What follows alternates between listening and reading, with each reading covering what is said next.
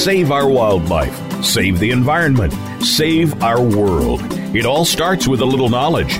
Welcome to Our Wild World with Ellie Weiss. There is so much that's being done and can be done with help from specialists and marginalized community groups to you. We'll discuss the future of Africa, the wildlife, and the people, and show you how it affects the entire planet. Now, here is Ellie Weiss from the Wild Eyes Foundation. Good morning, I'm Ellie Weiss, and you're listening to Our Wild World. We've been discussing the various human-wildlife conflict and management strategies over the course of several episodes. It was with a focus on cougars and how they and wildlife in general see our landscape. Today, with my guest Sharon Baruch-Mordo, we're going to look at the human dimensions of behavior modification to address these conflicts, and we're going to focus on black bears. There is a growing recognition among wildlife managers that focusing management on wildlife often provides a temporary fix to human-wildlife conflicts, whereas changing human behavior can provide a long-term solution. Human dimensions research of wildlife conflicts frequently focuses on stakeholders' characteristics, problem identification, and acceptability of management, and less frequently on human behavior and evaluation of management actions to change that behavior. Consequently, little information is available on these relationships between the educational aspects of human behavior changes and these studies incorporated into management policies. Currently, my guest Sharon is a spatial scientist with the Nature Conservancy's Global Land Science team. Previously, she worked on a wide range of research topics relating to conservation and human-dominated landscapes. Before joining TNC, her research focused on urban black bear ecology and human-bear interactions and conflicts, and was part of a multi-year bear study in the mid-2000s addressing just these issues and challenges right here in my home turf of Aspen, Colorado, and the upper Roaring Fork Valley. So it's such a pleasure to have Sharon here, because this brings it down to reality and what happens right in my backyard and with a lot of my listeners' backyard. So welcome, Sharon. Thank you, Ellie, and it's great to be here and great talking to you today. I'm so looking forward to this. We've been planning on this conversation for quite some time, so we finally get to do this. So why don't we start with you telling us a little bit about yourself and how you came to be involved in this study. Why you? Great question. Probably a combination of a lot of persistence and a lot of luck. I am originally from Israel and always loved wildlife. Never knew growing up that I could actually do something like wildlife management or wildlife ecology as a profession. Loved watching BBC and the like. And then my late husband and I had an opportunity to come to the U.S. We toured and we fell in love with the Western U.S. And I immediately fell in love with bears. I thought they were the greatest animals alive. The physiology with hibernation, their capabilities, and they're just darn cute. And so we decided to go back and study as international students in the U.S. And we just kind of, like I said, persisted. And I had a lot of luck getting opportunities to first study human-wildlife conflicts and their patterns in Colorado, which had nothing to do with a field study. And that was with collaborators at the National Wildlife Research Center. And I should say that was part of me being at Colorado State University in the Department of Fish, Wildlife Conservation Biology and the graduate degree program in ecology. And then that evolved into the field study that became the urban black bear study in Aspen, Colorado. So, yeah, a lot of persistence and a lot of luck. Well, this is fascinating. So I have to ask, when and where did you see your first black bear? Ooh, that's a great question. I would think it was Yellowstone. We started in Oklahoma at the time, and then we made our way up through Colorado to Yellowstone. And I also fell in love with Yellowstone. I love that ecosystem. And yeah, so I think that was there. I remember I barely could handle conversation in English like I am now. And we would go to every campfire talk by the rangers. And one time we went to a student talk in one campground in Wyoming, actually, by one of the, I think it's Steve Harlow or something like that, students out of Wyoming, and he talked about hibernation studies and showed us photos, and my jaw just dropped, and I'm like, I gotta do this. And how long did it take you to get from, your first visit and your first bear to actually getting into with this persistence you talked about to doing it? Did it take years? It's a tough field to get into when you come in it sideways, sort of. Yeah. And being a woman. Excuse me. Yeah. So it took it took 10 years. So we did our tour in 1995, and I started my master's in 2004, and then the field project shortly after 2005. I had my trials and tribulations, and I thought that I would never secure a field study. It was also carnivores in general. My actually first field experience studying carnivores was studying wolves outside of Yellowstone, tracking them as part of Northwest College in Powell, Wyoming. I was a student there, and then later on David Meach's project in Minnesota. So it took a while. There's a lot of rejections, but being a scientist and a researcher, rejection is part of your life, and you just have to persist and follow your heart and follow your love, and then we do it for the love of what we're doing, and we want to do it to better the world for wildlife and conservation. So. That is such a great answer, because that's how we hope to enlighten and engage folks through this program to get involved. You just have to start and do the work and persist. So my next question would be, I think the study in Aspen started in 2007? 2005, we started field work. Okay, so what were the key factors that you were looking at that lead to human-bear conflicts? Yeah, so at the beginning, we were just trying to understand what's an urban bear. My former colleagues or advisors at CSU and National Wildlife Research Center were studying those issues for a while. Like I said, for my master's, I studied the patterns in Colorado, and there were certain hotspots that relate to either livestock conflicts or is it more residential, the way we categorize them, conflicts. And I wanted to understand what is about it. I mean, there have been a lot of studies back then to date that have identified conflict hotspots, but we really wanted to understand what's an urban bear and understand, really put a GPS collar on them, get the really detailed, refined information, and start to understand why does a bear go into the urban environment, what are they after, and then also, of course, ask what are some management activities that we can apply to or management actions to prevent human bear conflicts. So, we had our pre-notions of what's an urban bear, which I think are even up to today, can be pretty prevalent in the management world. And we just wanted to say, is that true? And I can specify more if you'd like. Let's define an urban bear, in like a sentence or two, compared to, let's say where I live, it's a crossover, and as population has expanded in this valley, we move more and more into wild places and spaces, blurring those lines.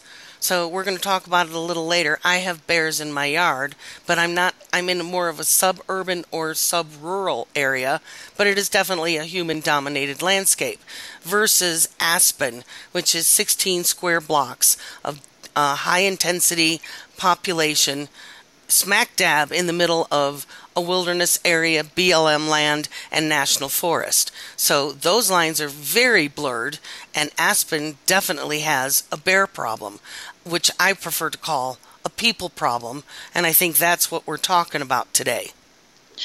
Yeah, so you brought up something, that was a very good description, and you bring a really good point. What we consider urban is oftentimes human boundaries, and the town limit is not necessarily the end of town resources for a bear. So it could be more rural, it could be garbage cans along the Roaring Fork River, it could be smack down in the middle of downtown Aspen that we have garbage containers. And I'm mentioning garbage because when we studied bears in Aspen, that was the number one anthropogenic or human-related attractant.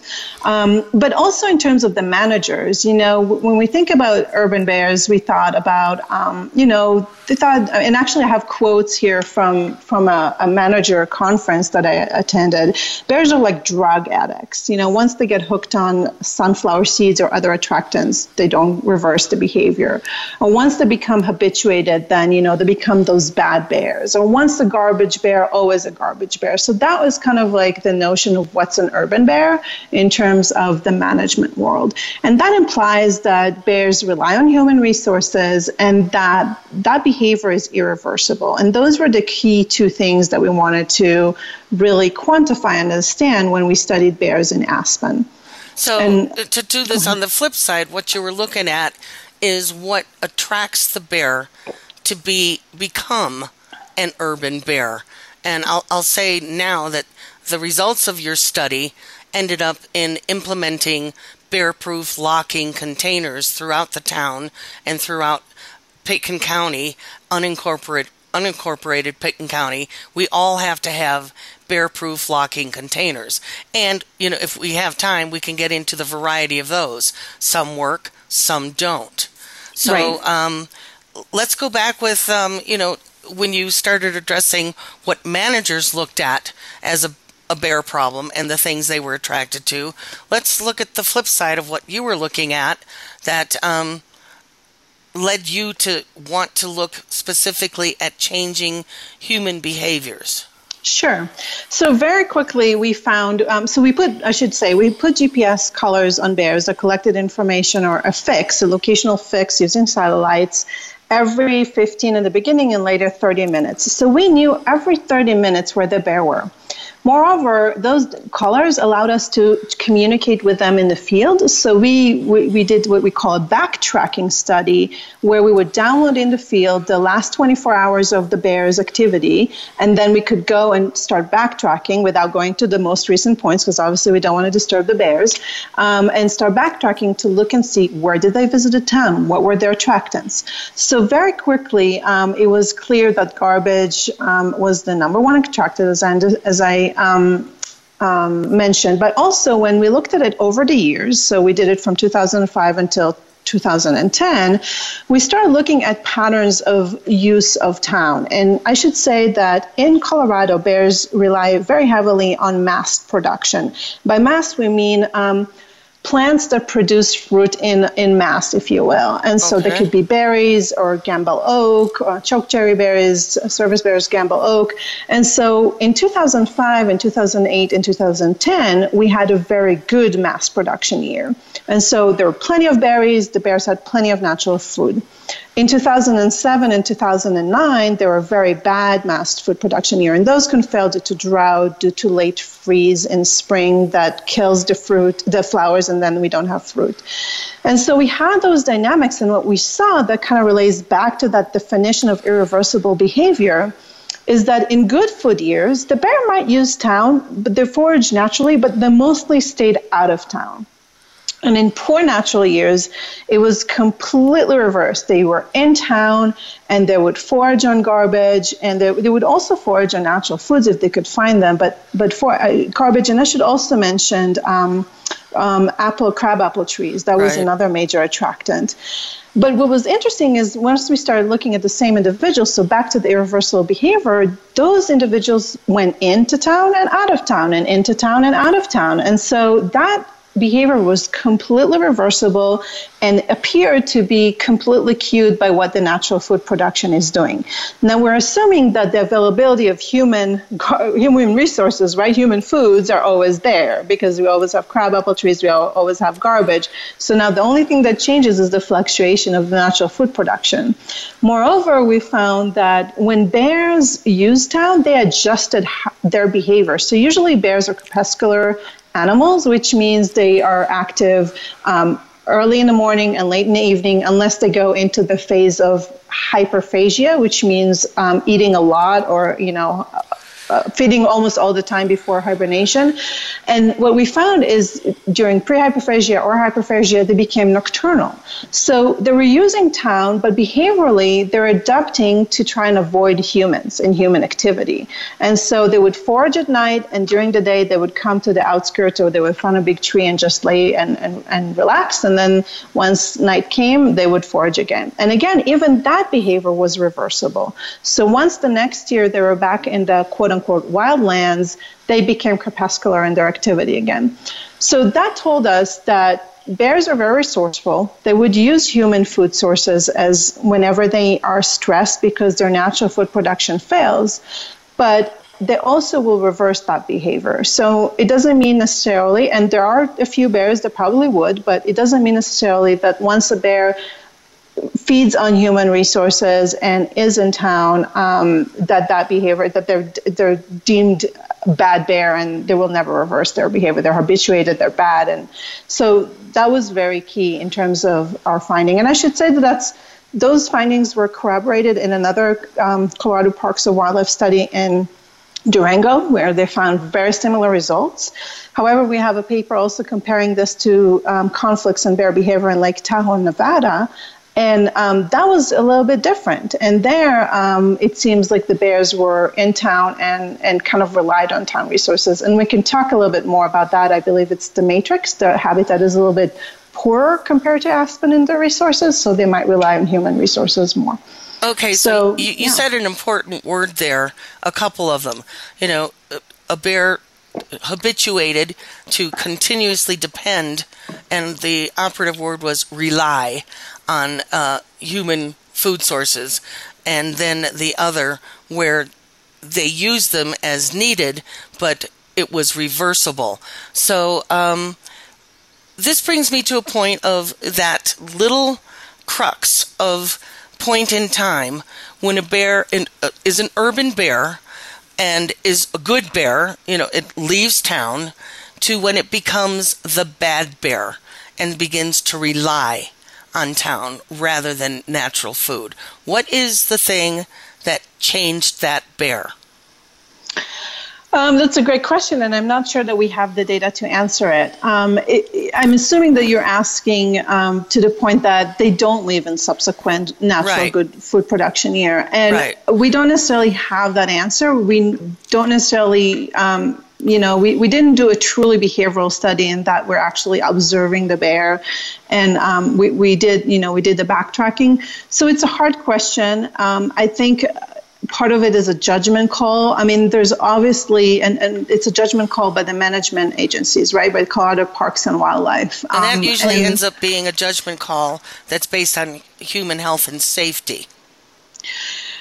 Correct. And there's different characteristics or categories of that and different tolerance. So one of the things that really came up, at least for me, and I can speak for myself out of the study, is what I call the wildlife manager factor. So when we study the human-bear conflicts, how a wildlife manager in the field reacts to the situation and whether they decide to trap the bear, to translocate, to just provide education, to be more on the tolerant side or less tolerant side, matters a lot in terms of, it basically in the response to the conflict. And so I've seen bear managers who are all about educating the people and tell them, until you control their attractant, I cannot remove the bear. On the other hand, they're also bound by the law and what's required in Colorado and what's the practice. And so at some point, they do have to set up a trap and trap the bear. What was interesting, and in Colorado, we have a 2-strikeout rule, whereas if the bear is trapped the first time, it is tagged and relocated, and upon the second capture, it is being put down. Now, there's obviously certain behaviors that are very clear. Recently, there's been an attack on a hiker in Hunter Creek, and that's something that we do not want to tolerate. Even if the bear was just scared and just ran up a tree, it's something that it's unfortunate and it's pretty much something that we have to act on. But there's a lot of gray area, and there's a lot of area to apply, I think, preventative measures and educate landowners on how to better control attractants, and also do enforcement. And we can talk a little bit about the study that we looked at education and enforcement before we actually trap and relocate the bear. One last thing I want to mention about that. It's a very small sample size. It's very anecdotal. We never set up to study this. But some of our research bears were caught into traps and that were set for conflict. And so a landowner would say, oh my gosh, this bear has been coming, night after night, and they broke into the house, and the wildlife manager will have to put in a trap and trap the bear. And the next day we have a bear that's a research bear. So I am able to download the data, the GPS data, and I'm able to see back all days, since we deployed the collar, every 30 minutes where the bear was. And the bear was never there the last 3 days. And so bears move a lot. They don't, unless they're in hyperphagia in a really great berry patch, that they may be more, or Gamble Oak patch, they might be more stationary. And oftentimes we catch a non-target bear in those traps. And it's hard to sometimes tell whether we're managing the right bear. And so that's another component. And I know they're doing certain things like DNA testing, like they did in the Hunter Creek incident, which is great that we can actually identify the right bear. But a lot of times, especially when we live in great habitat quality bear country, we don't necessarily know whether we're capturing the right bear. And so I think the better focus is how can we reduce attractants and change human behavior, which is something that we potentially have more to control than our control than bear behavior. Well, let's get into that, because I also wrote an op-ed piece about that bear incident that you just mentioned, where it bit a hiker, and there's a lot of sensationalism that goes along with the reporting of these incidents. Bear attack. I consider a bear attack, a mom with a sow with cubs, and you're in her way. This particular hiker, in my opinion, didn't quite do enough to remove themselves from the bear. They saw it coming. They just stepped aside. I don't feel they kept their eye on the bear, that the bear could move very quickly and cover ground, turned and snapped. But it also found, upon autopsy of that bear, that its stomach contents were full of birdseed. So there was very little natural forage going on in that bear. And right now up here, we don't have a lot of natural food sources in bloom or fruiting. So it kind of leads me to something that's going on in my yard right now. I inadvertently last year created a food success story for bears. I had a Chewy.com order that got left outside. A mom and 3 cubs came and destroyed it. I found it the next morning. So my bad, I totally accept it. So at that point, I did everything I could to remove the attractants, bleach around the doors, bleach on the garbage, bleach in the and ammonia in the dumpster, and secured my perimeter. They still came back for 3 nights. On the first night, they did open my door and get into my garage. Fortunately, they were polite and didn't do major destruction anywhere, but they came back for 3 nights, didn't find any more food, but then they started using my crabapple trees. So at what point can we start hazing and define hazing? And where I was getting to is now this year, I think one of those cubs is coming back. It's now been spotted 3 times in my yard. And last night, it was, for the first time, clanging on my dumpster. It was all over my locking bear-proof dumpster that has nothing in it at this point. So I know I have to remove the smell of food from that. But it didn't respond to my yelling. I didn't have pots and pans. I didn't have my air horn with me. But it was not affected by my voice. It did run when somebody tried to look at it. It didn't want to make eye contact as it ran through my yard yesterday morning, but last night it came back and was all over the dumpster.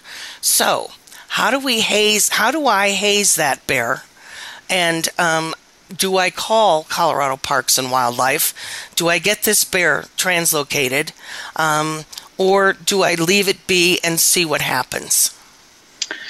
Those are all good questions. So let me start with the second one. So when do you call? I think the lines are there for a reason. I think anybody should call based on their level of comfort or discomfort with a bear in their backyard. You mean safety? How safe they feel?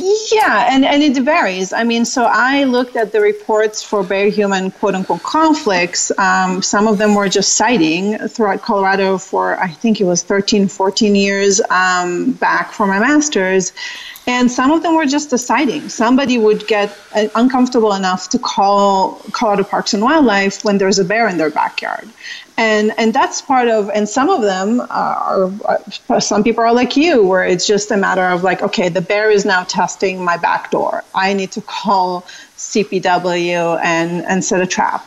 But so I think I will not answer that question. I think everybody will have their own level of comfort of when they want to call. But I would just say this. We do live in bear country. Some of us are more, a more dispersed human density. And so, again, Aspen is a prime bear habitat. We have riparian areas. I don't know if you live near the riparian areas. It's just natural places for bears to actually live and forage. Obviously, this bear is testing more anthropogenic sources. And so this goes back to also persistence, is you're doing all the right things and you just have to keep on doing it. And in a bad conflict year like this year, you might have bears that are just desperate if their natural food is not available, or sometimes it doesn't have to be a bad natural food production year, because I actually think we had quite a bit of precipitation. We might have had a late freeze event in Aspen, but we had quite a bit of precipitation. It might be just a transition between the grasses and forbs to the fruiting plants that they will come and test. They're very smart. And so it's up to the landowner or the resident and what they're comfortable with in terms of applying bear-proofing measures and trying to just coexist with bears. I would say one more thing. You mentioned hazing. And hazing, actually, in the Lake Tahoe, Nevada study showed that it's not effective. And what happens is, the bears just run away and then they come back. A lot of times translocation could also be ineffective in that if we're trying to keep the bear away, they would just come back. We've seen it with some of our collared bears that came back. We never analyzed that and published a paper, but we definitely saw those movements back. Also, translocating a bear does not, people think that once the Colorado, with the Wildlife Management Agency would take the bear, they're kind of riding off to the sunset to a better future. Well, that bear just been torn from everything they knew. They do invest in educating their young. They do know their habitat. It's been translocated to potentially compete with other bears. We actually had one bear that was translocated that was killed by another bear. That's what we thought, at least based on seeing the carcass. So they have a lot of conflicts. They need to figure out where they're at right now. They are very prone to roadkill as they also trying to come back. So translocating a bear is not the end-all solution. And removing a bear is not always the end-all solution, because when you remove, and by removing I'm saying euthanize a bear, sometimes you have to, again, if the bear is deemed too aggressive, has attacked a human being, a person, you want to remove it. But that also is not solving the problem. And I often, what you can happen is, especially in an area like Aspen that is great bear habitat, you create what's called a population sink, potentially. You keep having bears that come into this great habitat, and then you just keep killing them because of conflicts. Well, new bears are going to come. So we're not really solving the problem for the long term, which is back to how we started this discussion, that, to solve the problem for the long term, we want to reduce the human attractants, the anthropogenic food sources, so we prevent bears from coming to town for that. They might still come to town because, again, we live in great, we love that country. We love the riparian areas near the rivers. We love all the berries that we can go out and pick them up near a house. Well, the bears love that too. And so we need to realize that we need to increase our tolerance to some extent and to be able to coexist with bears. Now, that is me personally speaking. Other people would feel as comfortable. And then it's back to what is the policy and what is the wildlife manager at hand going to do when they receive that call to come and remove the bear. That was a great response, and thank you for all the information. And I've made a decision. I'm just going to kind of do everything I can because he's not aggressive yet, and continue to put out perimeter things that the bear doesn't want and ensure attractants are gone. So this is a great point that we're going to step away and take a little break, and then we're going to come back and talk about how we can prevent these both as individuals and as a community. So stick with us and my guest Sharon Baruch Mordo, and we'll be right back.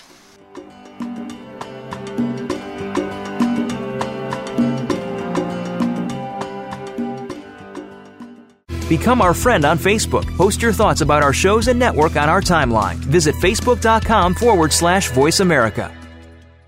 Wildlife. No wild, no life. Big, scary, beautiful.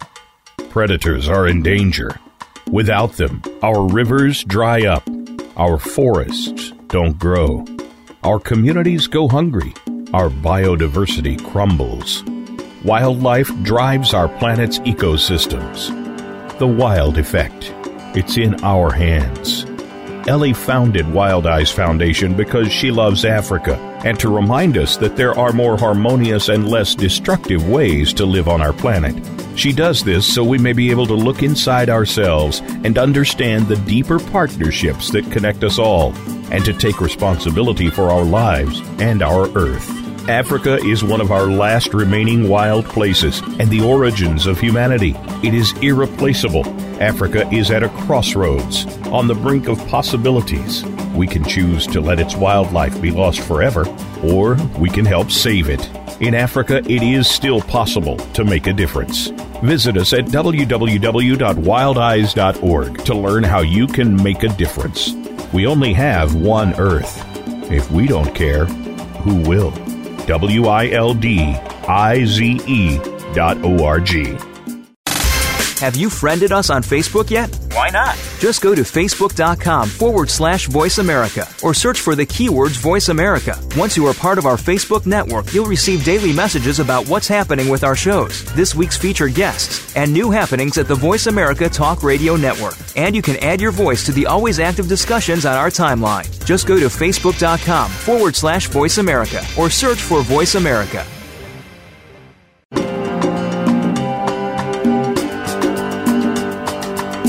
You're listening to Ellie Weiss and Our Wild World. We want to hear from you. Call into the program at 1-866-472-5788. That's 1-866-472-5788. If you'd rather send us an email, please send it to wildeyes@wildeyes.org. That's WILDIZE@WILDIZE.org. Now, back to our wild world. And welcome back. I'm Ellie Weiss, and this is Our Wild World, and my fascinating guest, Sharon Baruch Mordo. And we're talking about the bear study she did for 5 years here in my backyard, Aspen, Colorado, and the Roaring Fork Valley. And as I'd mentioned earlier, I'm currently going through an issue right now with a young bear, a yearling, being sighted in my yard. And then last night he took another step and testing boundaries because he's up on my dumpster, which is not near my house. So at this point in time, I don't feel unsafe, and he hasn't tested any of, let's say, my house perimeters, come up to my doors to where I feel threatened. So let's lead into how we can prevent these conflicts, both as individuals and as a community, when we know we're living in prime bear habitat, especially, in the center of town, Restaurant Row, all these alleyways packed with great smells, and where I live in a little, it's 2-acre plots and a lot of BLM around me and a river, and it's a lot of private land, but it's also prime bear habitat, and I know there's bear dens below and above me. So it comes to that point you said, willing to coexist and remove the anthropogenic attractants. So this is that rock in the hard place. So what can we do? What are the solutions that you found out from your study? Yeah, those are all great points. So I'll talk about our study, but I actually want to give an example also from Whistler, British Columbia. I actually went there a few years back to consult about their human-bear issues or conflicts. And they have such a great effort there by individuals who just decided to be on top of the anthropogenic food sources, be it engage with the city, engage with stakeholders, provide or help provide bear-proof containers, and just be on top of it. So I must say that some of it not all of it has to come from the community. Some of it will come from education enforcement by the wildlife managers or the town or the municipalities, but this is a community decision. How do we want to, in my mind, after studying bears and seeing different communities, how do we want to live and coexist with bears? And that also has lays bearing into what efforts in terms of ordinances or enforcement or education that we want to deploy and are willing to tolerate in terms of violations of ordinances. And all of that lays into how does a community as a whole, individuals to municipality to wildlife managers, deals with human-bear interactions and coexisting in bear country. So with that, I'll talk to the specifics and what we studied in Aspen. So like I said, in Aspen, we identified pretty quickly that garbage was the main attractant. Just like your backyard bear, they went into garbage cans, even bear-proof cans, and just enjoyed the bounty. And so a lot of times we noticed that was because the garbage cans are not properly secured.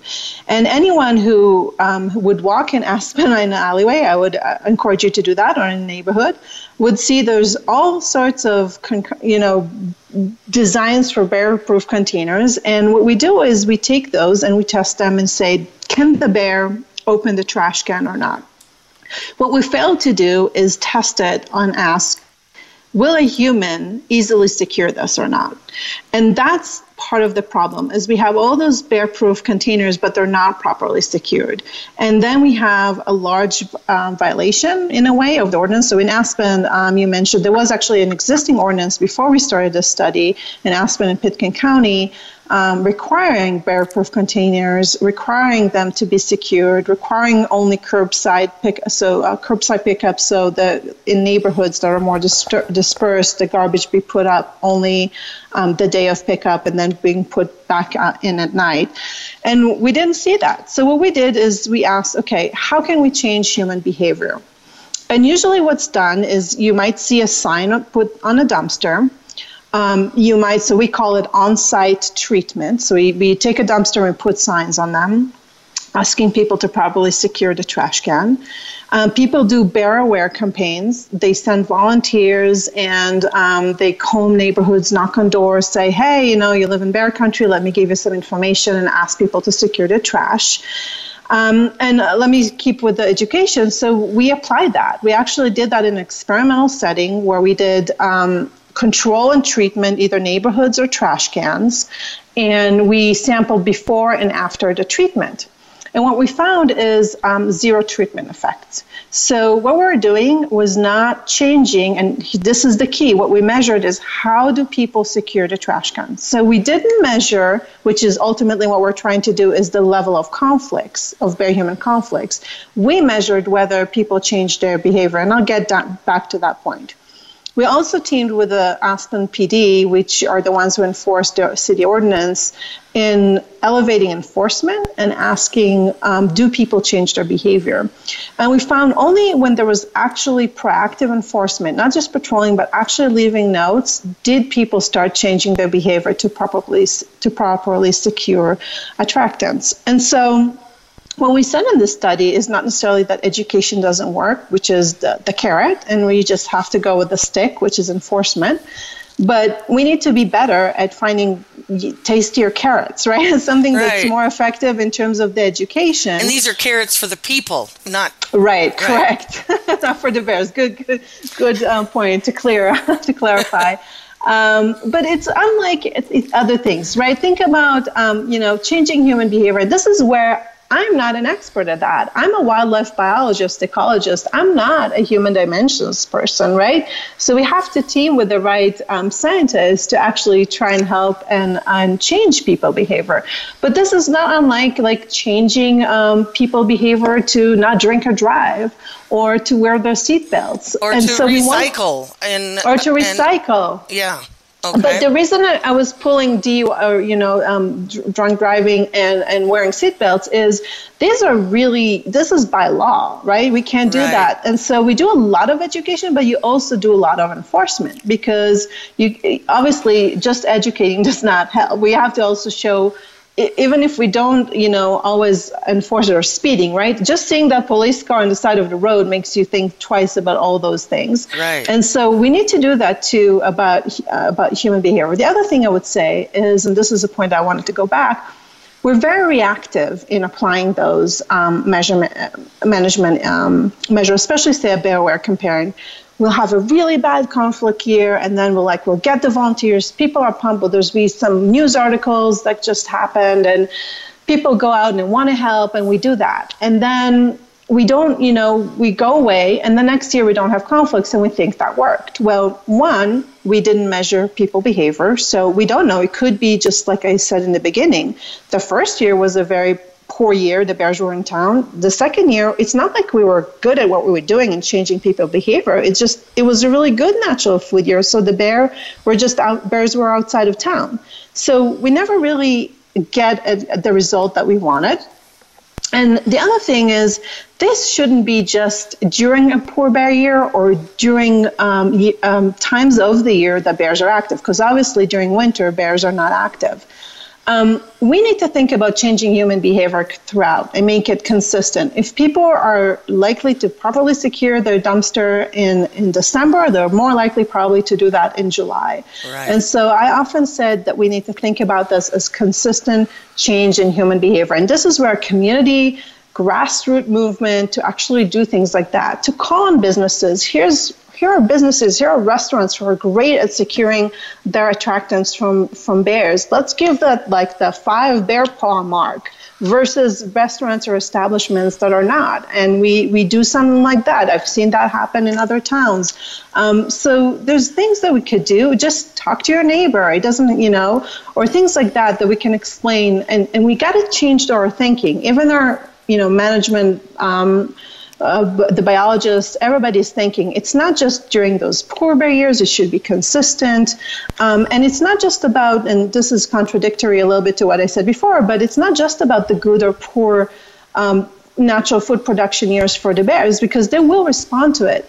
This should be year-round. This is what is the anthropogenic food source habitat for the bears, right? We want to reduce it as much as we can. We want to reduce it all the time. So it's called creating new habits. Incentivize people to do this all year long, so that when it comes to that change in season, we don't have to, we still have to implement and let everybody know through various media that it's bear season, they're waking up, and yada, yada, yada. You're going to be seeing them, and that it's really critical.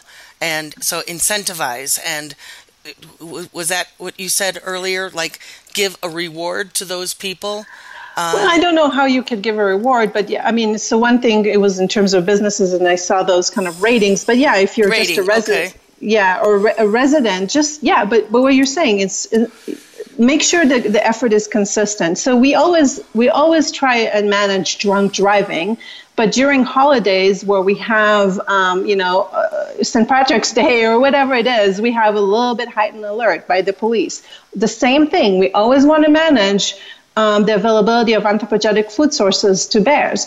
But during bad food years, or when we know the bears are coming out, we definitely want to do campaigns to remind people and be on top of it. But we also do it with education and with enforcement. We can't just do the education and hope that people will change their behavior. And we will never, always be careful as a scientist when you say never, but I doubt it that we will get to 100% compliance. Well, it's difficult. But you could reduce it. You could reduce the availability of foods, natural anthropogenic foods for bears. Well, this brings up a question. In a town like Aspen or other resort towns that have a huge swelling population during summertime bear season of out-of-towners, usually very urbanized people that have never seen a bear and, are recreating in wildlands, and they're kind of unprepared to begin with in the sense that they don't quite understand that they're out there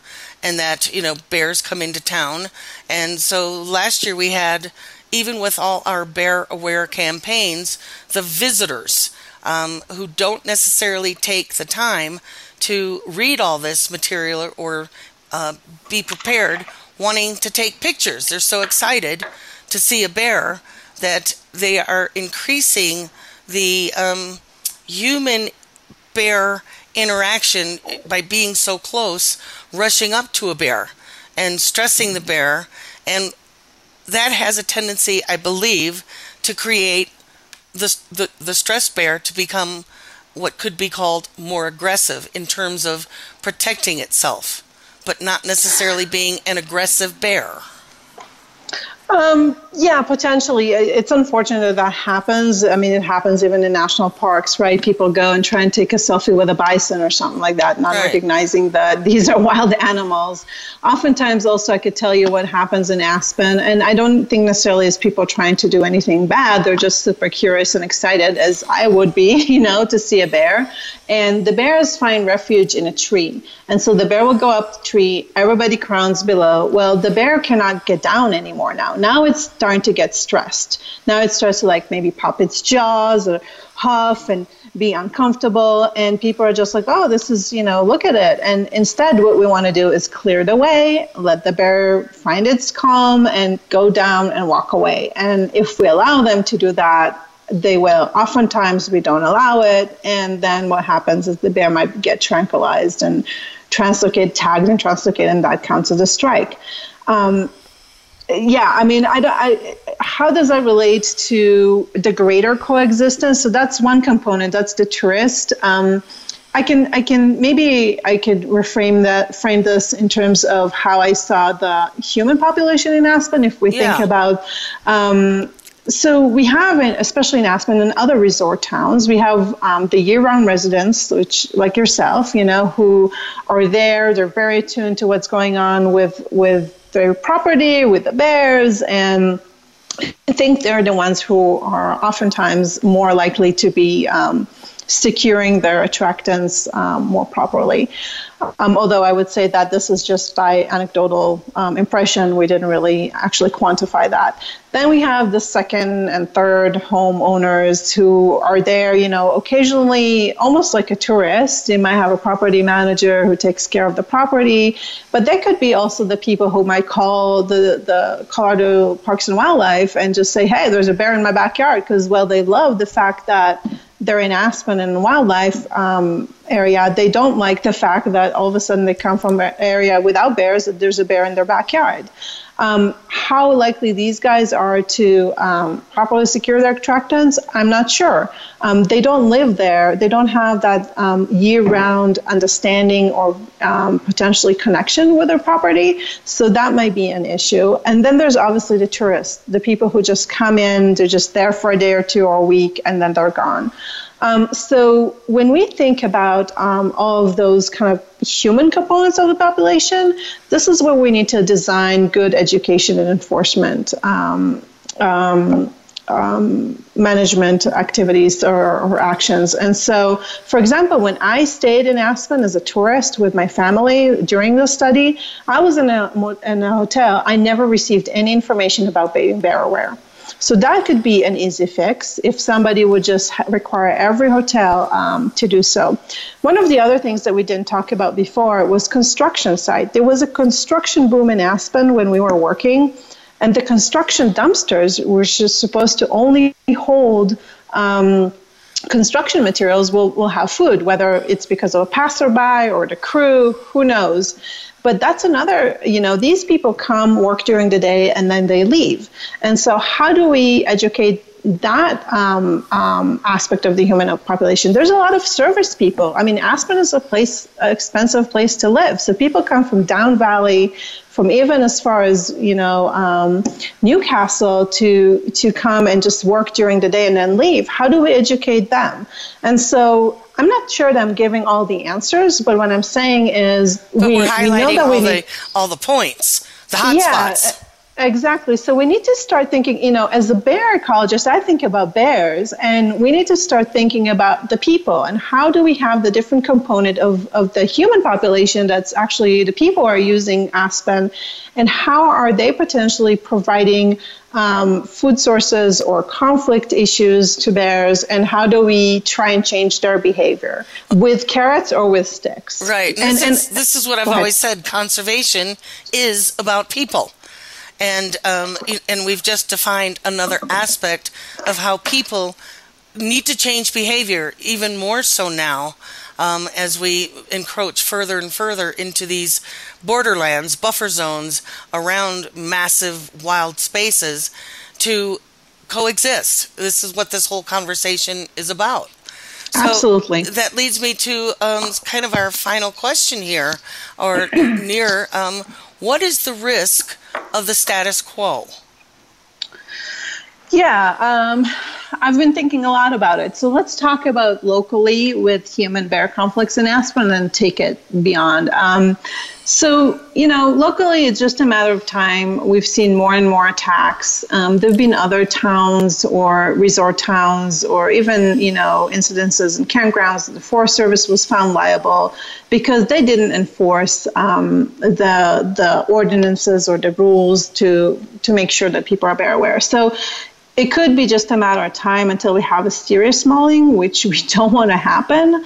And then oftentimes there was a great paper by Payne, and he basically reviewed several communities and said it has to come to almost like a dramatic event like that to actually make people say, let's change our behavior, let's change our ordinances, start enforcing, let's do things right. And it's unfortunate. It's true of everything in life, right? Do we need to come to a crisis situation? Can we think ahead a little bit and try and change things? So there's certain things that we could do already without without keeping the status quo and risking a serious injury or even death to people. Obviously, also there's impacts to the bears, and so.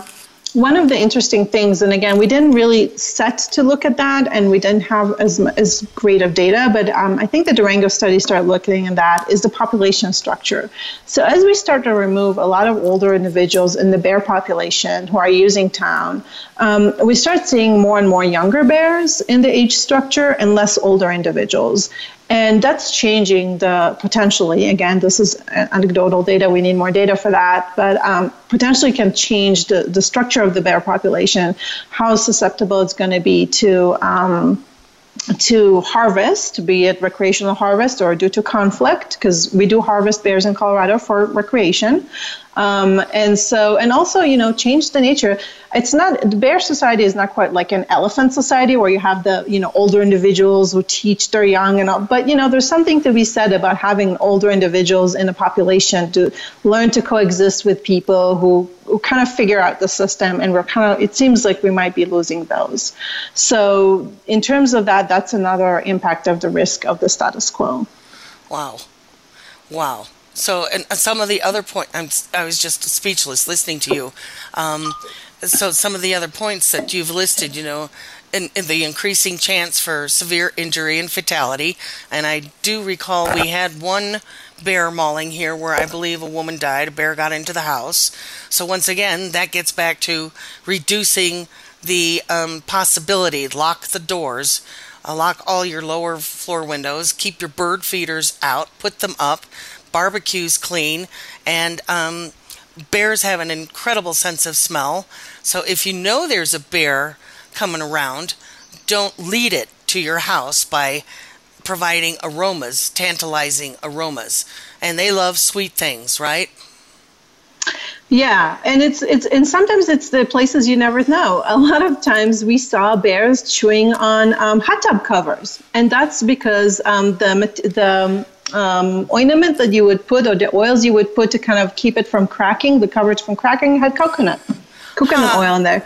So yeah, they have incredible sense of smell, and sometimes in the oddest places that they would just, this smells tasty, let's try that, but it's a bathtub cover. And I've also heard they're attracted to some of the petroleum and gasoline smells, and that they're also attracted to, not only that, but like the insides of cars, the smells, the plastics and car materials exude when they're closed up and get hot. I don't know about that. Just knowing bears, I would think it's probably all the food that we spilled and we never remember that we did, and all those, scents that are there. Actually, my colleague Stuart Breck did an interesting study of bears break-in in Sequoia National Park, and he found that minivans were the number one type of vehicle, and partially probably now that I'm a mom, I understand that, because when you have kids in a minivan, you always have those last crumbs of Cheerios or something that's hiding behind the seats, and that's probably more what the bears are keying on, is the coffee that we spilled or the Cheerios that's under the seat or something like that. And it is a point to, that once they get in, they're very destructive. The potential is there to be aggressive, to be dangerous, and to be destructive. So once again, it highlights the key point that we're covering here, what we can do to reduce all those things. Keep your car clean, lock the doors. The bears can open a car door if it's unlocked. And if you got a garage, keep it in. Lock your doors, all these things, and do whatever we can to reduce any potential encounter. I don't even want to call it conflict. If we reduce the encounters, then we'll reduce the conflict potential. Right. And I want to say one thing about an aggressive bear. I think a lot of times bears are, I've studied bears and I've backtracked them a lot of times in Aspen, many years. And I've rarely seen them in the open just as walking down the street. Basically, bears would like to avoid us. This is back to trying to be nocturnal when they're using town. They really don't like us around. They want to just do their thing. They just want to bulk up on fat and go and hibernate in the winter, which is actually a great strategy. I wish I could do that too. So we need to remember that. And a lot of times what we deem as aggressive behavior is a bear that's just checking. So bears are great, have great sense of smell, like you said. They can hear well. They don't see very well. They see like us. Oftentimes people will see a bear standing on their two hind feet and the back feet, and they think that the bear is aggressive. But all they're trying to do is kind of see better. And usually, they would just then go down and run away. Bears sometimes kind of crunch up and they puff their jaws, and they're kind of scared. They would just, given the opportunity, they would just avoid. There's very few truly predatory black bear incidents in the United States or in the North America with bears. And so the key is, if we reduce the opportunities for bears to feel cornered, be it in our cars, our house, on our backyard tree, we will reduce those conflicts. And sometimes it means making some sacrifices. Yes, it is hard to always lock your doors and windows when you live in such a beautiful place that you want to just be inside and outside at the same time. This is back to having to live with bears. Maybe it means that, Ellie, in your backyard, you want to think twice about the crabapple tree, or maybe, I hate spraying, but maybe spray the flowers so they don't produce fruit. There are certain things that we could do that would change, how we interact with our environment, right, but will help theirs. Right. Exactly. And, in my particular case of my crab apples, over the 40 years I've lived here, the bears have managed to prune them greatly to the point that there's not much left. And then I make sure to go and knock off as much as I can so they don't have to climb the tree. And eventually when these trees get pruned enough, then I will replace them. But, I also understand this is their habitat, and as long as they keep moving on, I don't have a problem. And right. Eventually, I'm aware that between May, June through October, November, it's bear season, period. Mm-hmm. So we've got just a couple minutes. Post-study, 10 years later, of instituting and implementing bear-proof containers, what would be your takeaway from this? It's an ongoing. Yeah. There's always new challenges. So obviously, my research now has transitioned from human-bear conflicts. But I think people love bears. People love living in bear country. I think it's something we always have to work on. And I also think that the coexistence issues that we see about human-bear conflict or human and bears in Aspen are true for everywhere, I would say, in the world.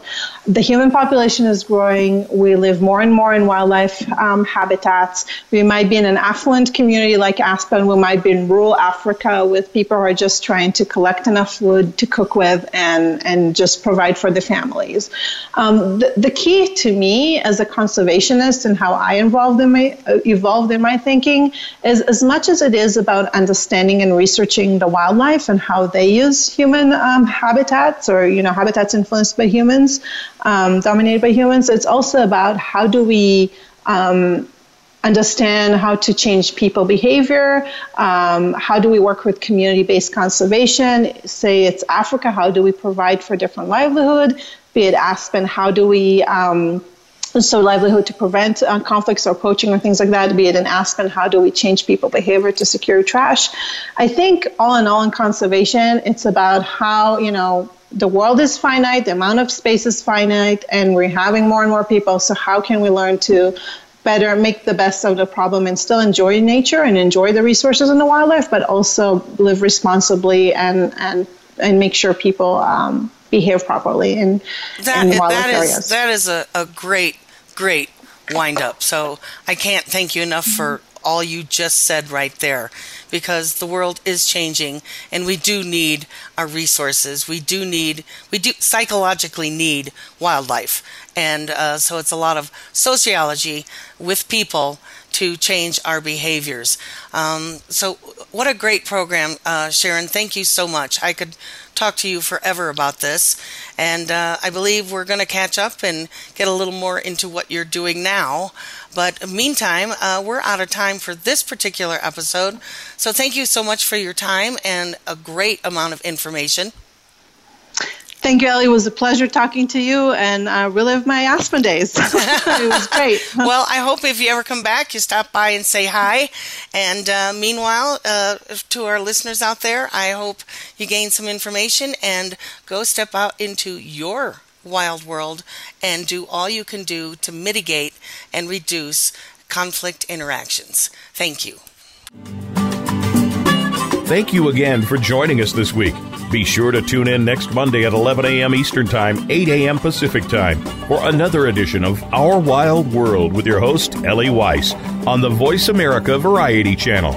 Think about living with wildlife during the coming week and what you can do right now.